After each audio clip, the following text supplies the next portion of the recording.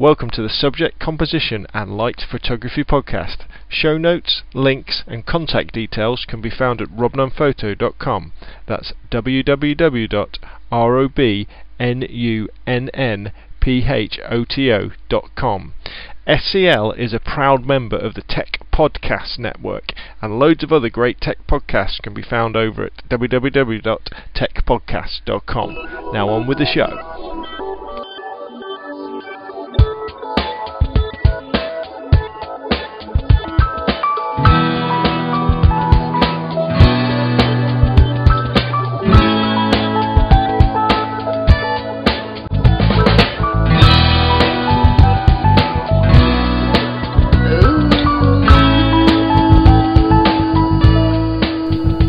Hi everybody and welcome to SCL, the Subject, Composition and Light Photography Podcast. This is episode 213, recorded on the 2nd of February 2013. Hey, that's quite good, isn't it? And here we are again after a bit of a sojourn, after a bit of a break. After Christmas, haven't recorded a podcast for, I think it's 3 weeks, might even be 4. So my apologies for my lack of effort. But it's been incredibly busy at work and at home. Had lots of things going on. I spent most of my time covering other stores, going to stores, our stores at Southampton and Brighton, and there's been some bad weather as well, which is good for Machine Mart, because bad weather, storms, floods means we sell lots of pumps and generators and things like that. Suzanne's also got a new job, which she's been at for the last 3 weeks, so that means we've been busy at home as well, so she's enjoying that. But life is good. We're rolling through the winter. We've had some snow here in the UK, some quite bad in lots of places actually, and as usual, with the light dusting of snow, everything comes to a halt. But it's gone now. We're not having frosty mornings here in the south coast, and I'm looking forward to it warming up, hopefully, slightly. Although I haven't had much time to go out with my camera because I've been kind of working 6 days a week, I have had a couple of chances when went to other stores, particularly our Brighton store, when I got there a bit early to have a quick 5-minute photo walk, because I've been quite religious in taking my 350D Canon DSLR with me wherever I go, into work and everything, just in case I get some spare time to go out and shoot with it. And I'm actually recording this podcast at 10 o'clock on Saturday night. Everybody's gone to bed. There's nothing much on TV, and I thought I'll record it now. I might even upload it tonight as well, and maybe I'll get a chance to go out with my camera tomorrow. I do enjoy these sort of winter days when you can get incredibly blue skies, and the atmosphere is very, very crisp. There appears to be loads of contrast everywhere, and we've had a couple of days like that already. The rest of the time it's just been nasty greyness, so great for portraits but not so good for landscape and urban photography. But anyway, this week's podcast is a little bit of a wander through my thoughts about where I'm going to be taking the video side of robnunnphoto.com. Just some thoughts aloud, really, and I'd appreciate some input as well, perhaps via emails to robnunnphoto.com via scalespeeder@gmail.com. Because I do lots of videos for the site over on over on YouTube.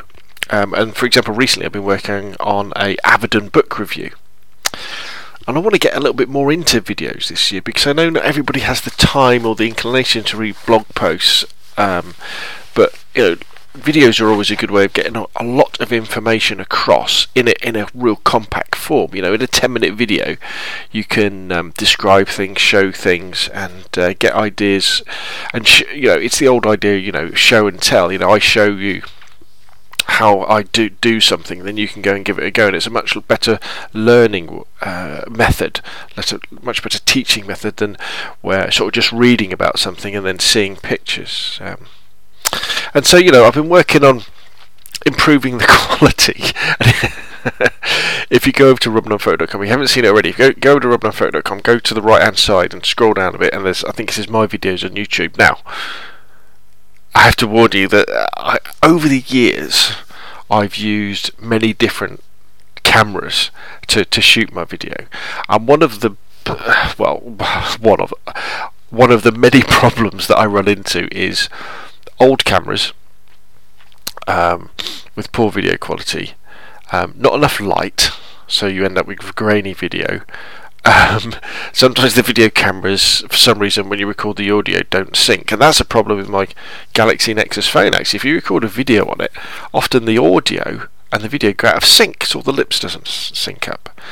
And also the fact that I'm always using old PCs, old laptops and stuff, so they can't handle HD video. You know, they go to 640 by 480 and that's it. You know, if I try and render a video on my laptop that's 720p, it would take it 10 hours to do like a 15-minute video. So that's out of the question. So the quality isn't that good. But I've been always working towards trying to make it a bit better. So my current setup that I've used a couple of times now, which seems okay, is I've got this really old little Canon PowerShot A490 that I got free with the Selfie CP800 photo printer they got a couple of years ago. But it takes quite nice video, and then to light me when I'm shooting inside, I've got remember I talked about that macro ring flash. Well, it's not really a flash; it's an LED light that I got from the car boot round about Christmas time, and that's super bright, and it seems to brighten things up. It makes the colour balance go off a bit, and if you look at the videos, you see I'm a little bit blue, and the audio quality isn't brilliant, but it's okay. You know, it's better than it was, and it makes it watchable. So now I've kind of got this go-to setup that I know I can use that isn't completely rubbish. You know, the question is, where do I go with video? You know, and that's what I've been thinking about, because I've been kind of going around in my head how actual helpful instruction about photography really is, and whether it helps us or hinders our artistic development, or whether sometimes being told how to do things could actually blinker our photographic style. You know, and although I enjoy doing videos and I enjoy writing blog posts and stuff, I don't want to be part of the system, if you like, that says, look, you should do things this way. You know, if you want to take better photographs, you should be doing this, because I think a photograph is in the eye of the beholder a lot of the time. You know, if you think it's a great photograph and you enjoy taking and looking at that photograph, you know, all the power to you. To someone else to come in and have a subjective opinion about whether the composition is okay,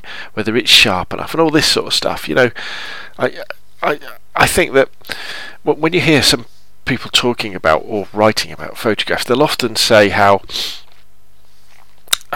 we see our photographs as special because we have an emotional involvement, perhaps with the subject or the time, you know, that photograph was taken. Say, for example, it was a photo of your kids, and you love the photo because it's a photo of your kids. And if somebody else looks at it, they might, you know, they won't have that emotional involvement. Or maybe it was like a sunset on your honeymoon, and that photo is important and brilliant to you because it reminds you of that sunset on your honeymoon, and somebody else sees it as a sunset. And people kind of criticise this and say, as though it's a bad thing, but I don't think it is. I mean, I think in a world where billions of photos are uploaded every day, you know, the fact that a photo is personal to you is really, really important. And so, you know, I shy away from the idea of, you know, do this and you'll get better photographs. I mean, if you go to robnunphoto.com and look at some of the articles and on like the section that's called the courses, you know, in the past, you know, I do say about this stuff because it's a balance between, are we artists or are we artisans? You know, is a photograph and taking a photograph and producing a photograph a technical exercise or an artistic exercise? And of course, the answer is it's something in between, and it's different for different occasions and different for different people. But at the moment, I do all sorts of videos, quite randomly. You know, I do videos on the photo stuff I buy, the books I've read, any gear I've got. Occasionally, manufacturers send me stuff that I can play around with. Excuse me, I'm just taking a quick sip of coffee.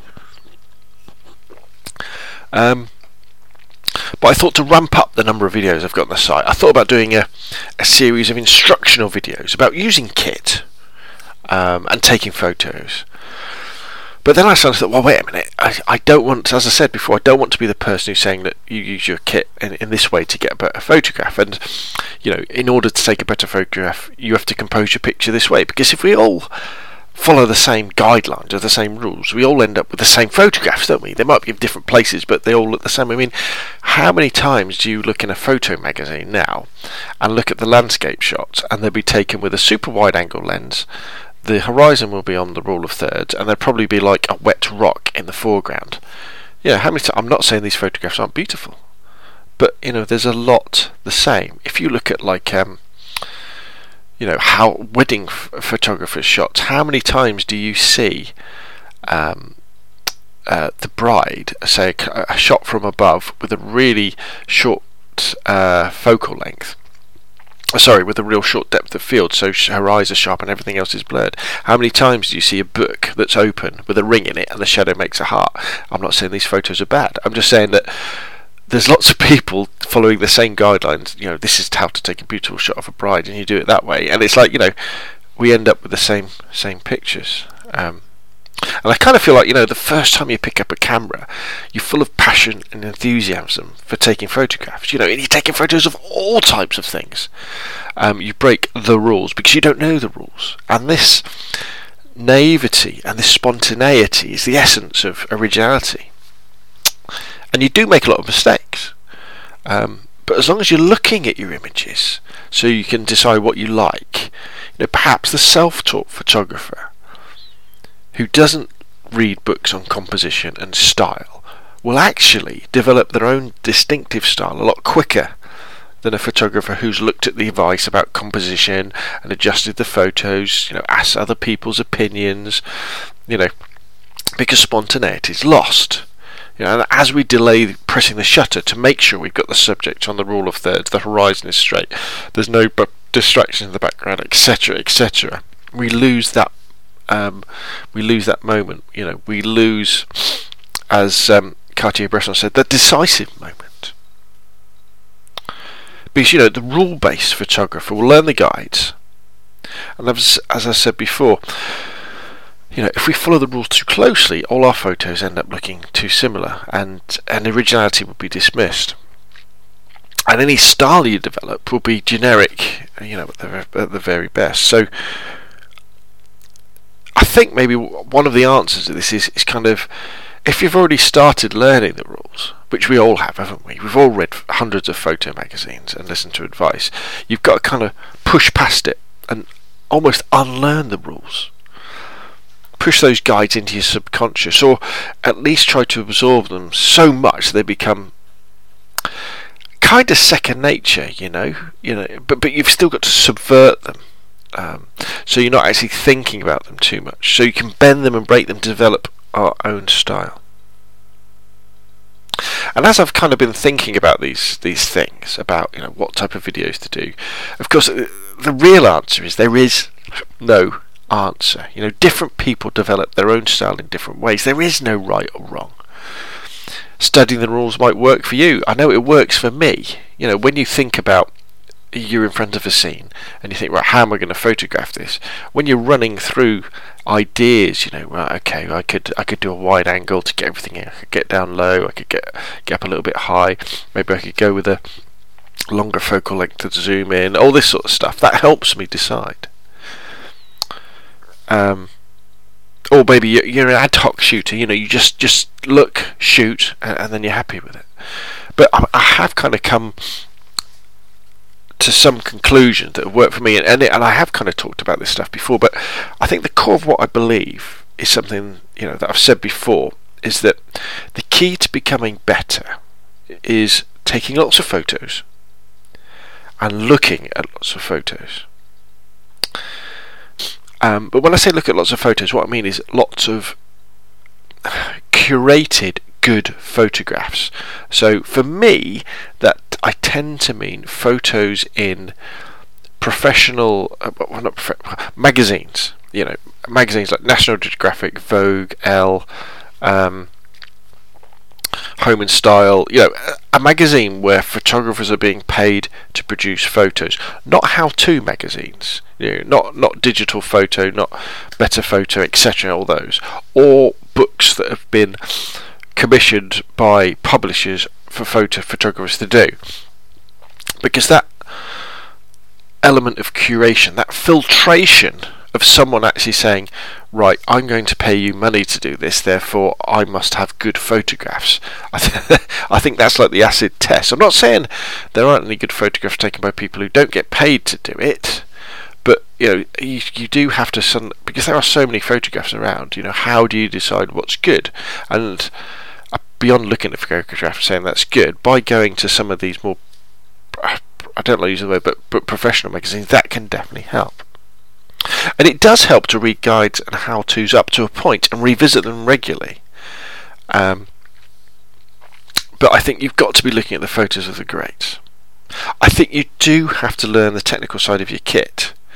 I think it helps to understand guidelines for composition, how colours and contrast can affect your photos, how different lenses and distances can change things.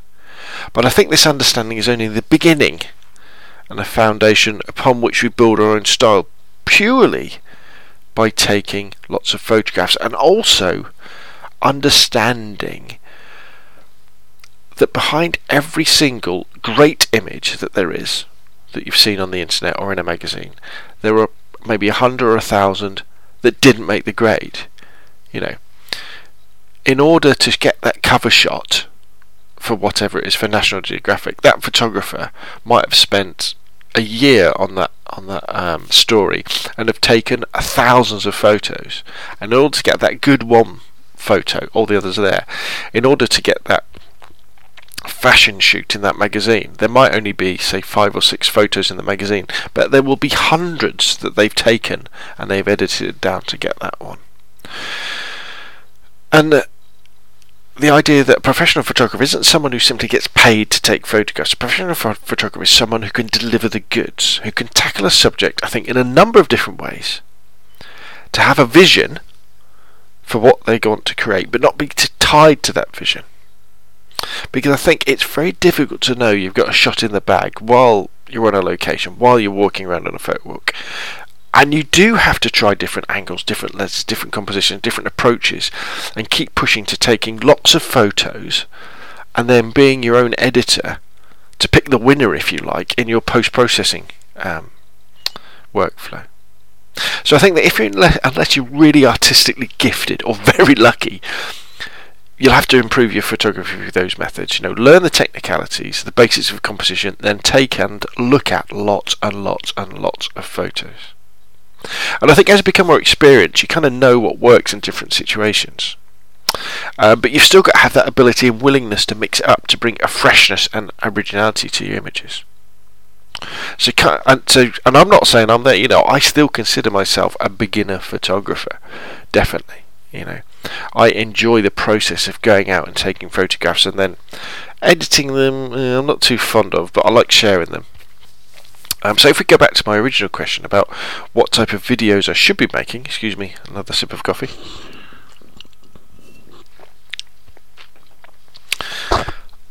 I think it's got to come from a question from the watcher rather than a direction from me. I think that the first questions we all have is, and they're valid ones as well, is the technical questions about how to use and get the best out of our camera, out of our flash, out of our tripod, etc. And knowing how it works and how you can use different settings or lenses or techniques to get different artistic results is very important, because it gives you options and it gives you choices. And it also can teach you when not to have too many choices. If you've only got one camera and one lens, your choices are very simple. You've got to work that subject in a different way. But at the same time, it is also worth looking at the guidelines for composition, horizons, rule of thirds, leading lines, etc. Because these are the clues that can help guide us when we're unsure about how to represent a particular scene.